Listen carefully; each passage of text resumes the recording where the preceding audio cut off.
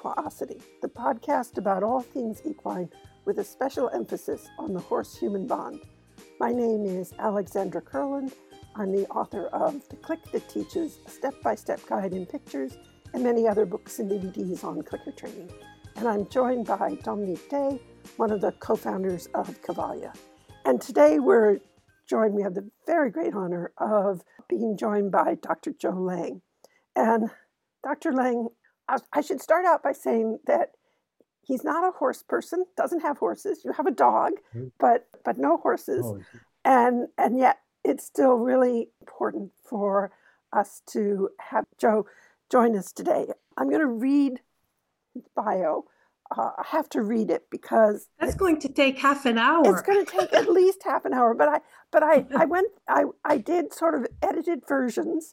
Oh, good. And your bio, Joe, is so interesting because depending upon the audience that we are trying to reach, some of the bios that I saw online, it would be, okay, I read that. Now, Joe, tell me what it all means, because some of the things that you've been exploring over the last 40 plus years are just fascinating, but the language set that's often used to describe them is not necessarily a language that we're all familiar with. But anyway, let me jump in with this. So, if I can interrupt for a second. Yes.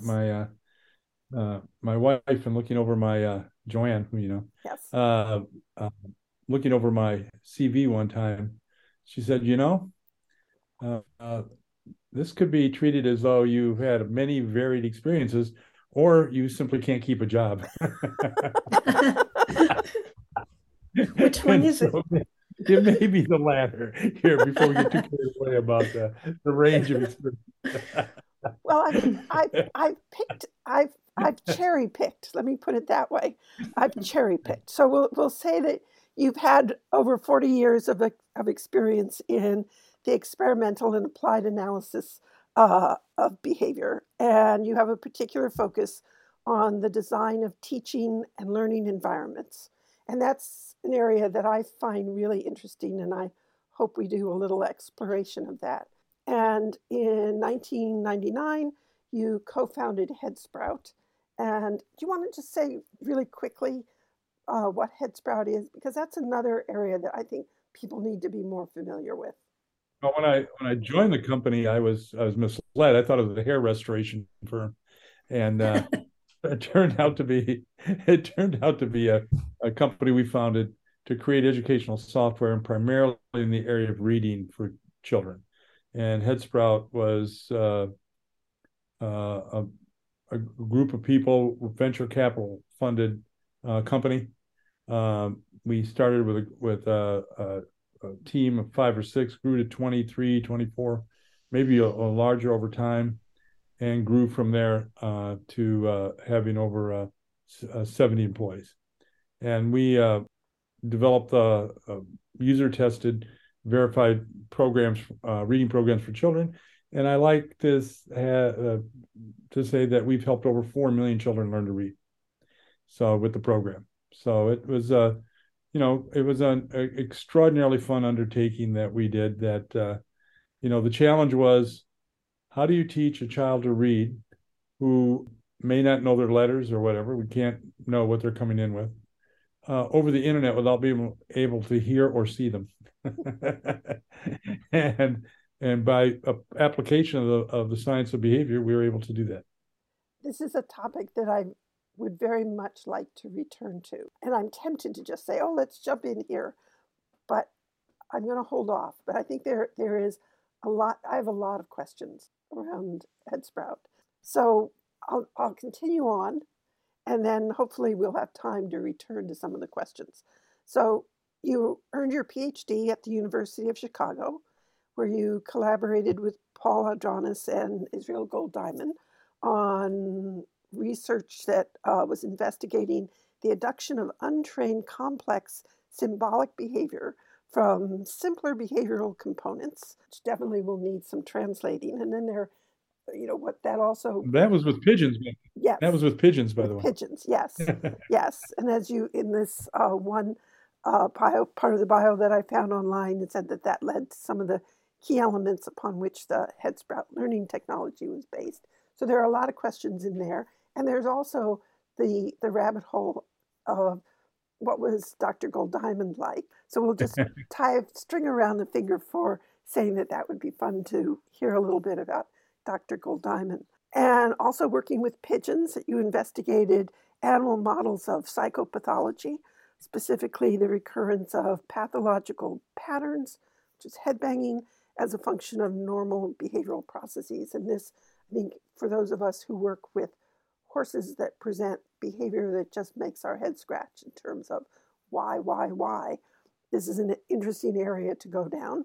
You have more than 35 years of experience in the experimental and applied learning sciences, with particular focus on the design of instruction, and that is an area that I very much find interesting. And I would say that I met you first at the Art and Science of Animal Training conferences, and your presentations were always one of the highlights for me of the conferences, because you brought a lot of concepts and principles to our understanding of training that we had not really thought about in any great depth. And there's some really, in particular, the presentations that you did on emotions, really, really clarifying and important. And that may be one of the areas that another rabbit hole we go down. Who knows? A lot of rabbit holes. And one of the presentations that you did at one point at the Art and Science of Animal Training Conference was on degrees of freedom. And I've heard you talk about that at other times as well. And this was one of those concepts that when you've talked about it, has always made my ears go forward, where I have said, not only does this resonate with me and this seems important, but it's also one of those things that I wish more people could hear. It always reminds me of the first time I read Karen Pryor's Don't Shoot the Dog, and I read her chapter on punishment.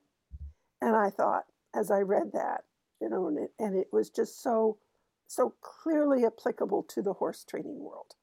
And I thought, oh, the horse world really needs to understand this. And we just don't. We do not understand the negative fallout of punishment. And when I hear you talk about degrees of freedom, I have that same reaction of, oh, we in the horse world need to really hear this and understand it better. And so what I really hope we explore is the whole societal impact, the societal relationships that this exploration of degrees of freedom brings us to. So with that said, can I just stop talking and let you jump in? Well, that's all we want to do. All right. So first of all, what is meant by degrees of freedom? Well, can I back up a little bit? Absolutely. And before we do that, and say that I'd like to begin the conversation with the description of an experiment that was done back in the 1960s with pigeons. And this is a cringeworthy experiment for many, so you got to have a trigger warning here in advance here that involves electric shock. All right.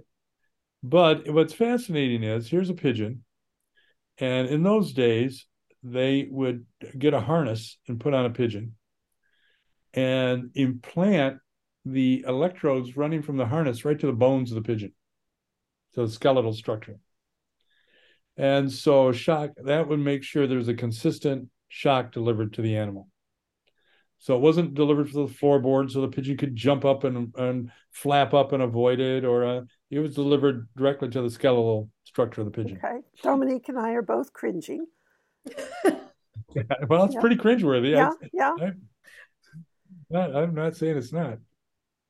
But I'd say that because what I'm about to describe becomes even more interesting when you hear that.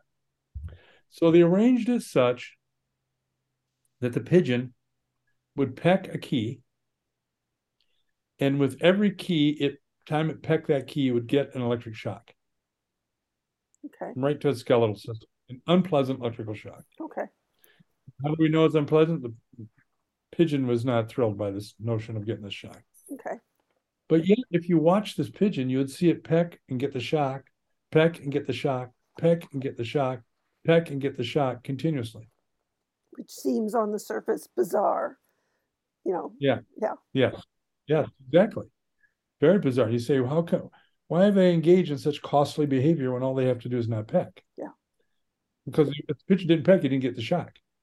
Shock was contingent or dependent, more precisely. So an animal would peck, shock, peck, shock. But if you're patient enough and waited to the 25th peck, and actually they took it out to 50, but the published study was 25, lights would flash and a food hopper would come up and the pigeon would eat. And now, if you observe the pigeon and it went over and pecked and there was no shock, the pigeon would go into a rage. It would show distress. It would be upset. Its wings would flap, as pigeons do when they're in distress. Yeah. And then they go back and peck again, and the shock was there. Oh, the pigeon would calm down and just calmly start pecking. And you look at this and you say, this is a masochistic, this is a weird. Yeah, crazy. How can you account for this? Well, when you began to look at it in terms of the pigeon's alternatives, from the pigeon's point of view, when shock was present, it meant it was going to eat. Mm-hmm. When shock was absent, it meant that it was not going to eat. So shock became, and the discriminative, if you will, for food. Mm-hmm. And from the pigeon's point of view, again, no peck, no food meant starvation. Whether the experimenters would have let it starve or not, that's probably not the case, but they probably wouldn't have. But the pigeon doesn't know this, right? And so for the pigeons, it's peck, shock, food, peck, no shock, no food, don't peck, no shock, no food. Yeah. So to understand exactly how this worked, they arranged another button. And in this button, when the pigeon pecked and received no shock, the pigeon could peck over on another button a few times, peck that button, and in so doing so, turn on the shock. And if it came to a situation where there was no shock, would immediately work over and work to turn on the shock. Wow. Mm-hmm. So it would turn on the shock that was discriminative for food. Now, it looked as though the pigeon enjoyed the shock. That it was part of the pigeon life, I guess, is what you'd say. However, they then put up another key. And in this key, the pigeon could peck 25 times and get food with no shock being delivered. The pigeon immediately switched. In other words, it did not peck the key that produced the shock if it had a key that produced the same critical consequence, in this case, food. Mm-hmm. Because food was more important to the pigeon than shock, because the animal would endure all these shocks to get the food. Now you had another way to get the food. And all of a sudden the pigeon, and there's a great graph of this, the behavior is going along and then you get the alternative and it just drops like that. In other words, the graph on the key that has the shock going along, you offer the alternative and bingo, it drops. The rate drops immediately on that key, shock key. And it showed quite clearly that given an alternative that produces the same critical consequence, but without the shock, the pigeon wasn't crazy. The pigeon wasn't a masochist. The pigeon was simply behaving in accord with the conditions arranged by the experimenter. Mm-hmm. Since and now, given that this was again the 1960s, 66 was the publication date of a paper, they replicated this with humans. Not with the shock, I suppose. Yeah, shock right there. Oh, okay. And they also replicated it with other types of aversive events. So when they replicated it with humans, were the humans food deprived? No, like they were working for preferred reinforcers or in the hospital, actually, hospital patients, working for preferred reinforcers and so on. This was the day when you could do anything to anybody. And so you couldn't do this experiment today. But the point was humans were no different in their patterns. You couldn't even do it on pigeons anymore, I suppose, today. It would be very difficult to do it with a pigeon anymore. Mm. Which in a way, is good, and another way it's leaves things on the table that yet to be, investigated. But maybe that's the price we pay to be nice to our pigeons. Although the pigeons who aren't using these experiments end up to squab on tables in restaurants, so no one asks the pigeon which they prefer. But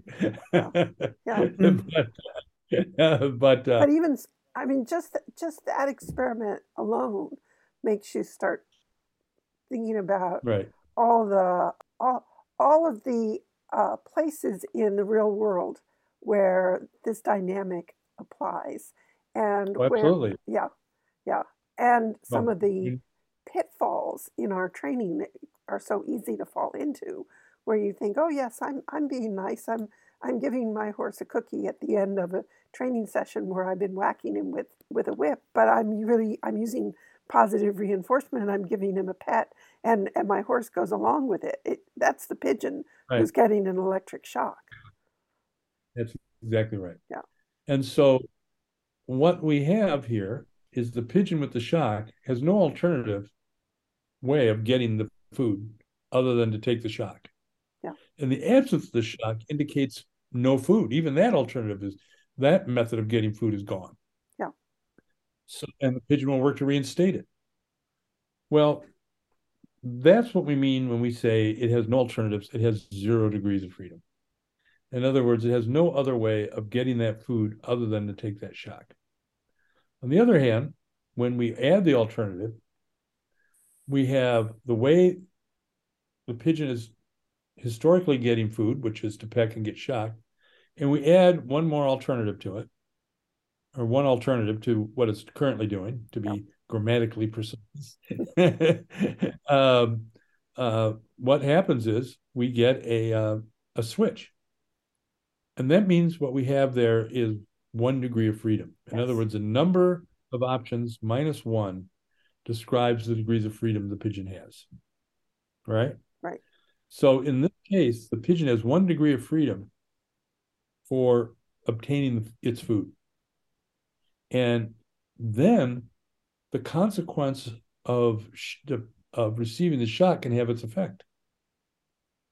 In other words, this is what is important understand about this as we talk about degrees of freedom, is that we tend to concentrate on the consequences that are maintaining the behavior through our programs, through our routines that we set up, through our training routines and so on. But other consequences are occurring to the organism as well continually. And much like the shock is occurring, right? Only most of the times routines are not shocking, but there's effort, there's little, and we'll talk about some of these things in a second. Yeah. But what happens is what we call these are program specific. Some people use the term program intrinsic consequences. It means they're intrinsic to the activity. They're activity specific consequences that have their effect only if the critical consequence is obtainable in more than one way. So say that again. So we have activity intrinsic consequences. Yep. That can only have their effect if the critical consequence, in other words, the one that maintains the behavior through the program, is equally available on another alternative.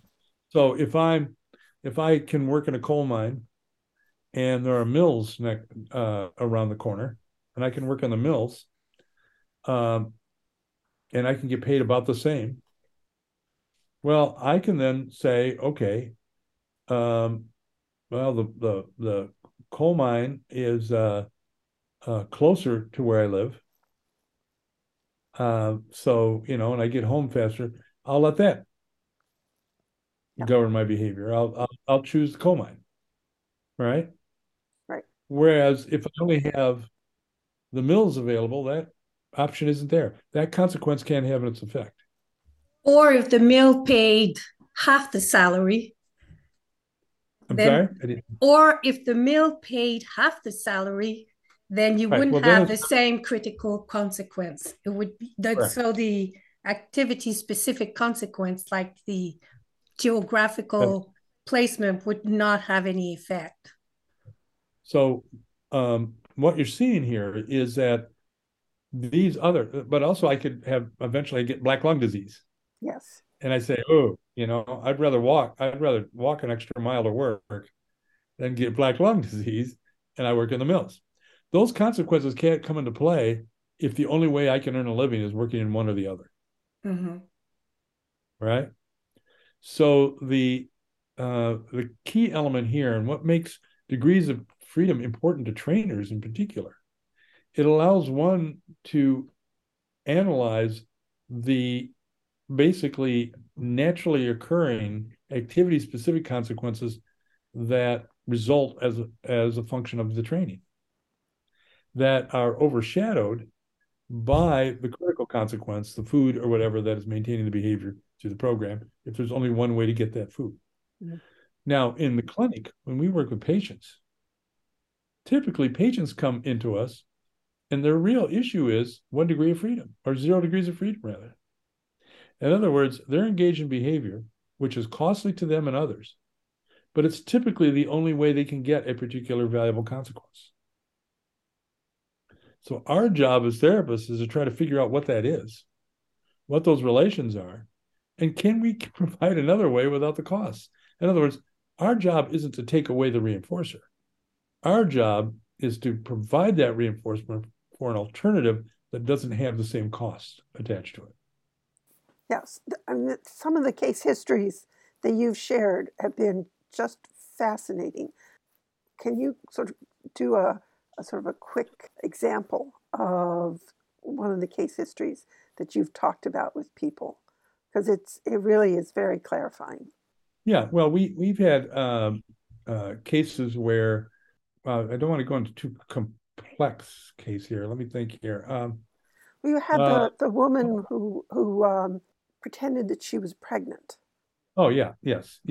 Although yes, yeah, and this was a patient on a locked psychiatric unit, patient of mine, and she was admitted because she was going through blackout spells and ending up on her childhood front porch, even though her family no longer lived there. The people there didn't appreciate it much, and sitting there in a kind of a swing that they had on the porch, waving at people as they walked by in a kind of a disassociative state, not connected with what was going on, and not being totally responsive to the world around her. She also had taken a pillow and pushed it down her pants and over her and under her shirt to look like she was pregnant. So she was acting as though she were pregnant and engaging in these blackouts and other things. And when you asked her, well, why are what is it you would like? What is it you'd want if things were good? And she responded by saying, I'd be perfect like the baby Jesus. And then she'd say, I'd be the baby Jesus. And so you had this notion of perfection. And so we'd say, oh, Jesus was perfect in his way. In what way do you need to be perfect? All right. So we take that we'd call it a tact, an abstract tact in technical language and using Skinner's analysis of verbal behavior. But it's a description of what it is that's operating in her life. Why did she have been? Well, the short story was she worked 2 jobs, had 4 kids, and was going to school to advance her career, and had a very demanding husband who required like dinner on the table and these types of things at this time. Now, this was the antithesis of what you'd call modern yes. women's equality. Believe me, this situation, right? This is like the stories from hell, right? And so the question began then, what happened in the past?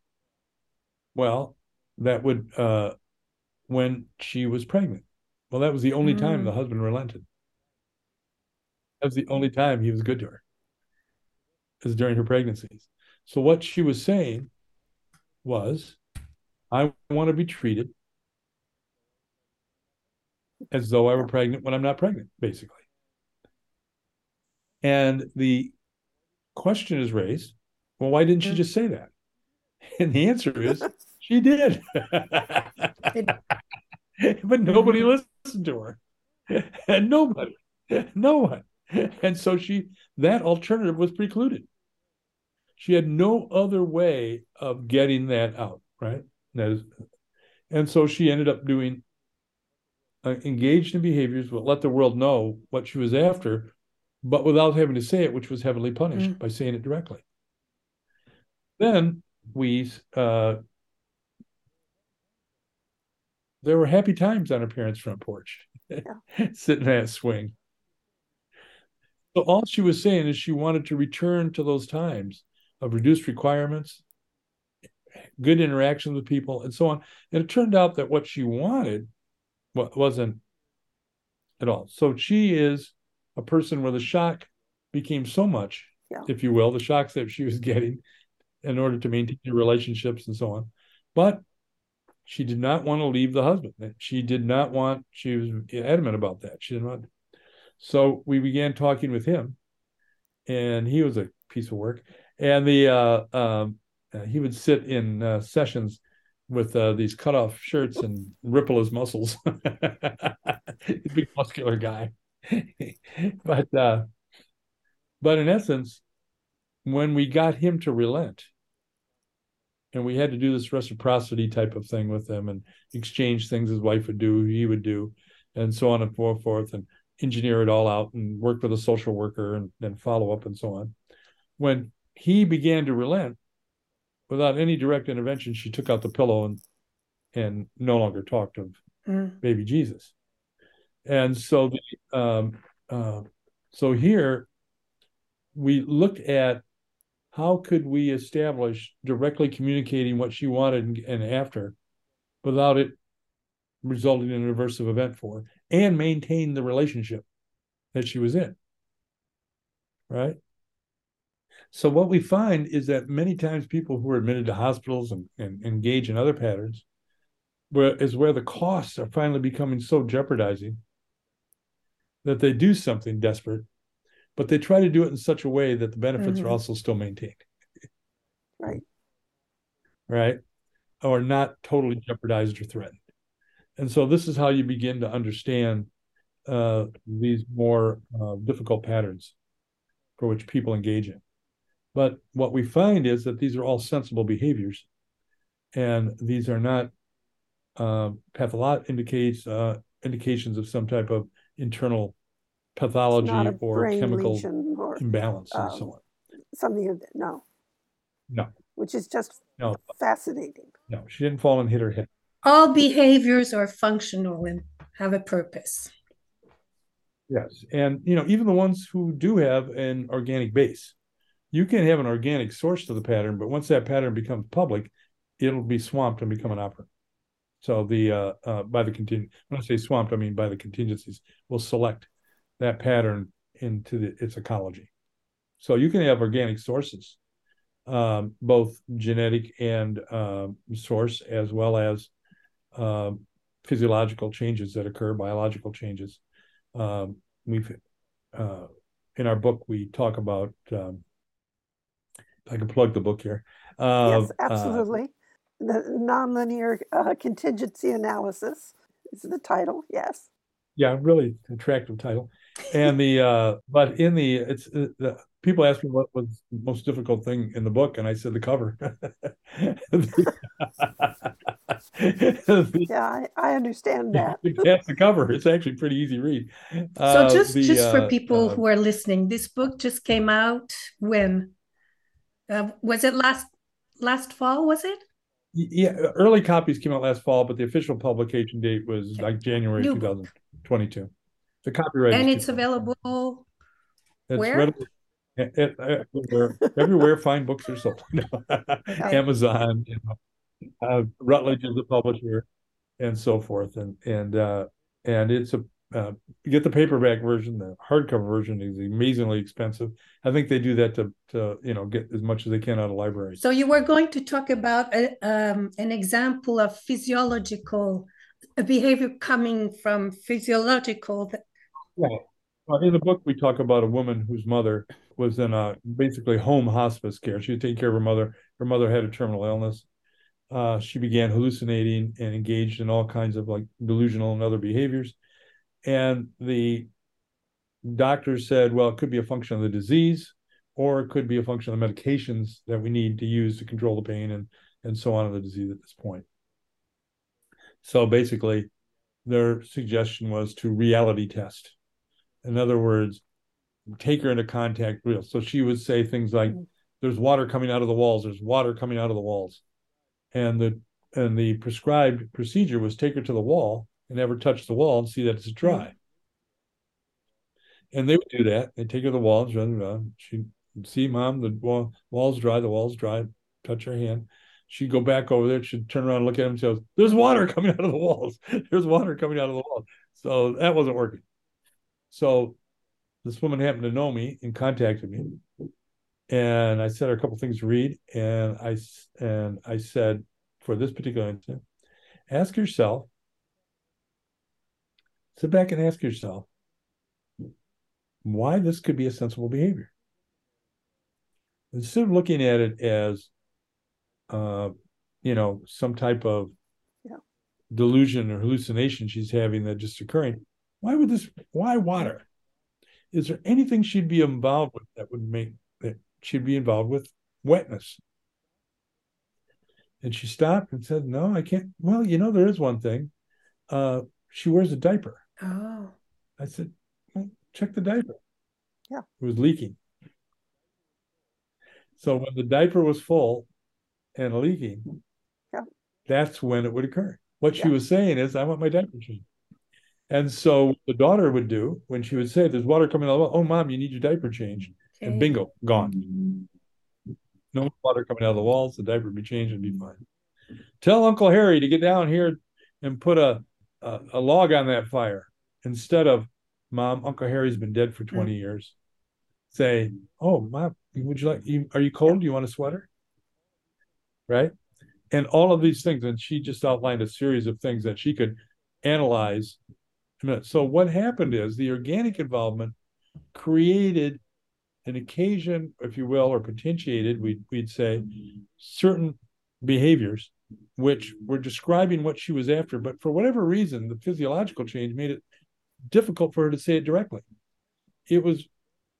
I found that it's better to treat many of these things as a kind of aphasia, where you want to say something, but you can't say it directly.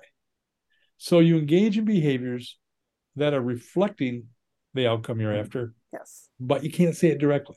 So if you can find out as the caregiver what that is. Now, this is being used in settings that treat cognitive decline. Now, there are many examples. Claudia Drossel at Eastern Michigan University now uses these procedures with the clients that she has, older clients. A woman has said, I'm not taking a shower until spring. Well, what happens in spring? They're in Michigan. What happens in spring? It gets warmer. What does she want?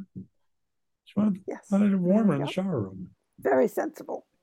When it was warmer in the shower room, she went in and took a shower herself. All of these things you'll see people wandering off. One wandering off, the person ended up in these little restaurants and stuff where people spoke the language of her native tongue. Another one was like these walks through the country the guy was taking. Turns out he's a golfer and would golf every morning and walk along the greens and so on. And in essence, and every time they look at these things, they can understand what the consequences were the people are after that govern the wandering. and then they could provide them for you. Yeah. You could take walks. They could do these things, right? And all of a sudden, no more wandering. So if you stop and look and listen to the consequences, then and to the contingencies, oftentimes these what seem to be why is this pigeon pecking and getting shocked becomes perfectly clear. And so that's in essence, we went down the clinical rabbit hole here a little bit, but and there are many, many more in the book. We treated and worked with clients from all diagnostic categories, and my specialty was ambulatory schizophrenia. And so that was my specialty, particularly in the areas of hallucinatory and delusional behavior. And we were very successful working with folks in this area. So if someone said, if someone schizophrenic said to you that they were being threatened by the devil, how would you analyze that? It all depends on the situation and their situation that they're in. In other words, one reference to a devil could be a different metaphor than another person's reference to a devil, right? And so I wouldn't. There is no standard way of saying devil references mean this. I'd look at the context. I can actually give you an example with the devil here. Actually, a couple of them I've had many run-ins with the devil here in psychiatry, but one that stands out is a woman who every time you talk to her, she just look at you and go, the devil wants a pint of blood. The devil wants a pint of blood. And I sat down and talked to her, and I said, yeah. I said, the devil demands a lot from us.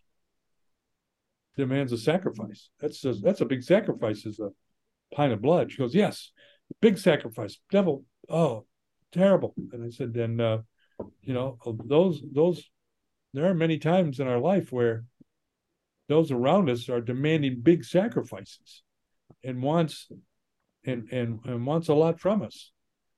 And there were several similar comments, in talking along the theme.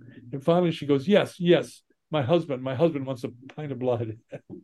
Okay. So in her case, the devil was the husband. It was too demanding. And it was about the requirement placed on her. And she'd been brought into psychiatry from a medical unit and was facing discharge home when she had this episode. And she just was so weakened from her hospital stay and from her surgery that it must have been so aversive, the idea of the meeting the demands at home at this point. And again, you ask, well, why don't people just say this? Well, you know what? They have. If you look in their history, they have. Nobody's listened. They've done nothing. Well, it's a little bit the same with the animals. In a way, they say, I don't like this, I'm uncomfortable, I'm scared. Yeah. And they escalate, and people don't, either if the trainer is not an experienced trainer, they don't or do not have the observational skill. Right. The animal says, I'm uncomfortable, and they escalate. Right. And then it lunges out, bites the children or whatever. And so if we go back to what you were saying before, giving this animal the critical consequence of, not being near that child that is very scary because it's running all over and screaming. If you gave it that distance, it wouldn't have to go through this escalation and become this, what we call aggressive dog. Right. Yeah, that's highly likely. And so this is where this level of analysis begins to pay off, because it brings you into contact with what is actually going on with the organism. And what we call this is a whole term, is that typically there are ongoing contingencies maintaining behavior, whether it's an animal or a human. We typically ignore those when we train animals or humans. All right. And what we do is impose another contingency on top of those. And we call this superimposition. And in the literature, superimposition has been most studied, interestingly enough, with punishment. But if you look at the experiments which say punishment suppresses behavior, it's done while the behavior is being reinforced. In other words, there'll be a variable interval schedule of reinforcement, and then there'll be an electric shock placed on top, and the behavior will decline. Now you remove the shock, and the behavior comes back. Yeah. Suppression rebounds. But you haven't done anything to the underlying VI schedule. Right. Why shouldn't it rebound? In other words, you've reinstated the past schedule.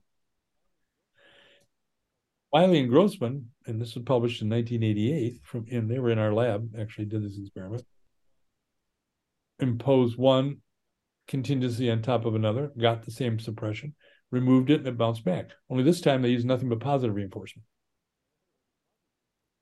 In other words, a positive reinforcement schedule, where it's the reinforcer scheduled appropriately, can suppress behavior. Right. In most of the experiments done with what's called differential reinforcement of alternative behavior, DRA, you'll have an ongoing behavior, and then you'll reinforce an alternative and not reinforce the disturbing pattern. And the disturbing pattern, I mean, with the same reinforcer you're using for the DRA, right? Because it's differential. Right. So for example, you might have a horse that's nipping at you. That's the behavior you don't want. So you are reinforcing anything that's not nipping. Right. You're reinforcing the horse for having his head away from you. Right. You reinforce that, and then your phone rings. Right. You stop you stop reinforcing the horse looking away from your pocket. The positive reinforcement goes away, and the horse is nipping at you again. Yes, because you haven't done anything to the underlying consequence. Right. And and this is what's hilarious about this, if you want to call it that, is that in the literature, when they prove the effectiveness of DRA, they remove it and their behavior comes back. And you put it in again and it comes down. So the typical solution to that is put it on a schedule where you don't have to reinforce every time, and the organism doesn't know exactly when the reinforcer is coming. So you can schedule it out to keep the behavior suppressed. But if that schedule is ever removed, and there's nothing's happened to the underlying contingency, well, it'll come back. And so what we describe basically in our literature is that much, and particularly with teaching children and learning issues, whether they're autistic or other issues, there's a lot of superimposition contingencies used. You superimpose, we're going to do a reinforcer preference. Then to get the preferred reinforcer, you got to do this. Well, as soon as you consume that preferred reinforcer or move on to something else, well, that original contingency is there and you're back smacking your neighbor. It is really important for us when we look at things to look at what are the ongoing contingencies operating and what is happening. And what are the what we call them activity-specific reinforcers that are occurring that are maintaining the behavior. And, these are the things that are typically overlooked when we simply go out and use a positive reinforcement program to get the behavior we're after. And there are times, by the way, when that's what's required. And we could talk about some of the nuance here in a minute, if depends what direction you want. So with the toilet flushing behavior that you described, that I've heard you describe, would that be an example of this where the individual who was in an adult daycare? Sheltered workshop. Yeah, the toilet flushing resulted in delaying going back to a terrible job in the afternoon. So in the morning, he's engaged in some very repetitive behavior. Right. That was the sheltered workshop job for him. Oh, yeah, it was a horrible job he had. Yeah. Yeah, I would have flushed toilets. Then during the lunch break, after the lunch break, he would go into the men's room and just flush the toilet. The toilet would overflow. There's a mess. People had to come clean it up. And of course, the staff is very upset, wants this behavior to stop. How do we get this behavior to stop? What kinds of constraints can we put on this individual, whatever. But what he was really saying is it's more interesting to watch all of you fluster around cleaning up after the toilet that is now overflowing than it is for me to go back to the boring work. Right. Exactly. And so the ultimate fix is to change the afternoon activities. You didn't have to address the toilet flushing. The funny part of that story is that when I did that, the first day I came in and the staff said, we need a toilet flushing program for him. And I said, I think he knows how to flush the toilet. I think he's fluent. I don't think you have to worry about that. So let's look at some other variables here. He knows how to flush the toilet. And, and things like you do in experience, you'll say, well, does he engage in this behavior elsewhere? Like back at the group home? No. So obviously, not an impulse control triggered by loss of impulse control triggered by a handle on on a toilet, right? No. So all these things were positive. Posited that he engaged in these repetitive obsessional behaviors based on why isn't he obsessional back at the ranch? Why only here? And so you begin to ask these questions, and the same thing occurs in cases of feces smearing on walls and this type of thing. It usually you'll find that it's related to the social environment in which the folks are in. Most of the patterns. There was a case that I observed. Actually, it was just a little vignette of a guy in a therapy session, and I was on a panel whereby we were supposed to give our opinions. Then the guy went and picked up his and dry cleaning rather for he and his wife, and brought it home and got home half an hour late. His wife went off on him, and he's describing this to the therapist that she just screamed at me, and it went on, and so on, and talking about this, and the therapist in the video was going, oh, okay, and how did that make you feel, and so on and so forth. And I sat back thinking, but when he said it went on, if she is really mad at him, when my wife's mad at me, she wants me out of her sight. I don't know about you.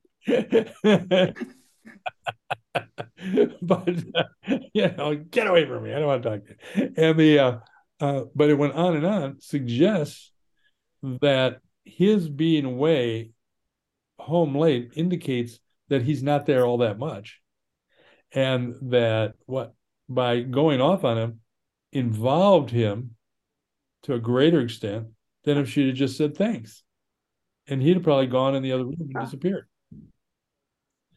And so when you look at this, you say, well, I know he's the client, but it's her behavior that makes sense, and it's his behavior which is occasioning this.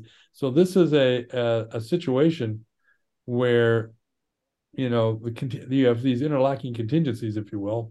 You can go into, if you want to study that, you can go to look at sociology's got an area called social exchange theory, and this is what needs to be addressed, not how he felt about that episode.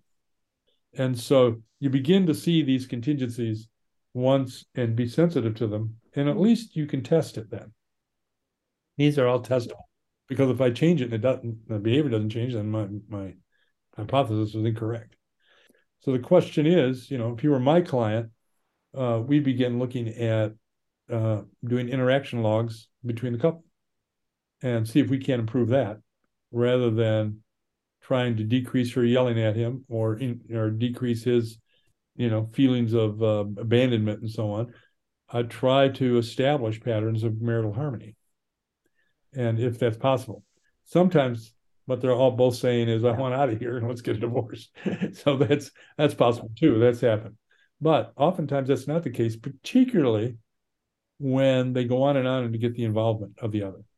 When one is engaged in behaviors, even though it's costly, in other words, they're taking all the shock.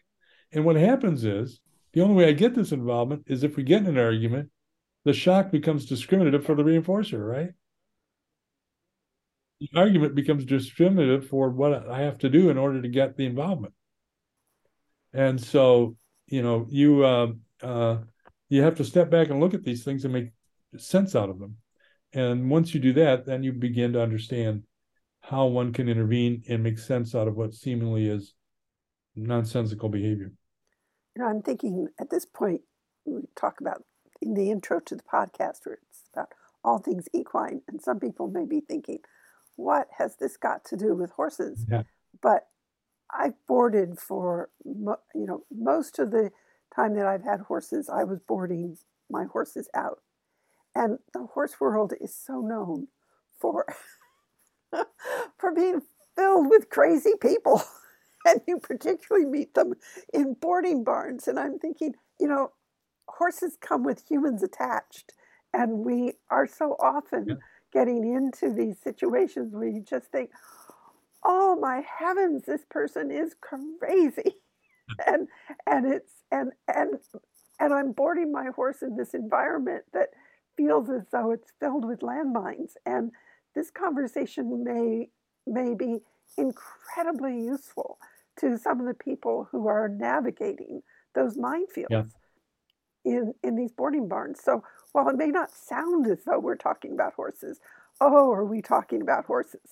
Everything is connected to everything else. Well, I have a question that I would like to bring back to horses and animals. We talked about critical consequences versus activity-specific consequences. Right. I'd like to sparse that out a little bit and see how if we understand this well, it can make us better trainers.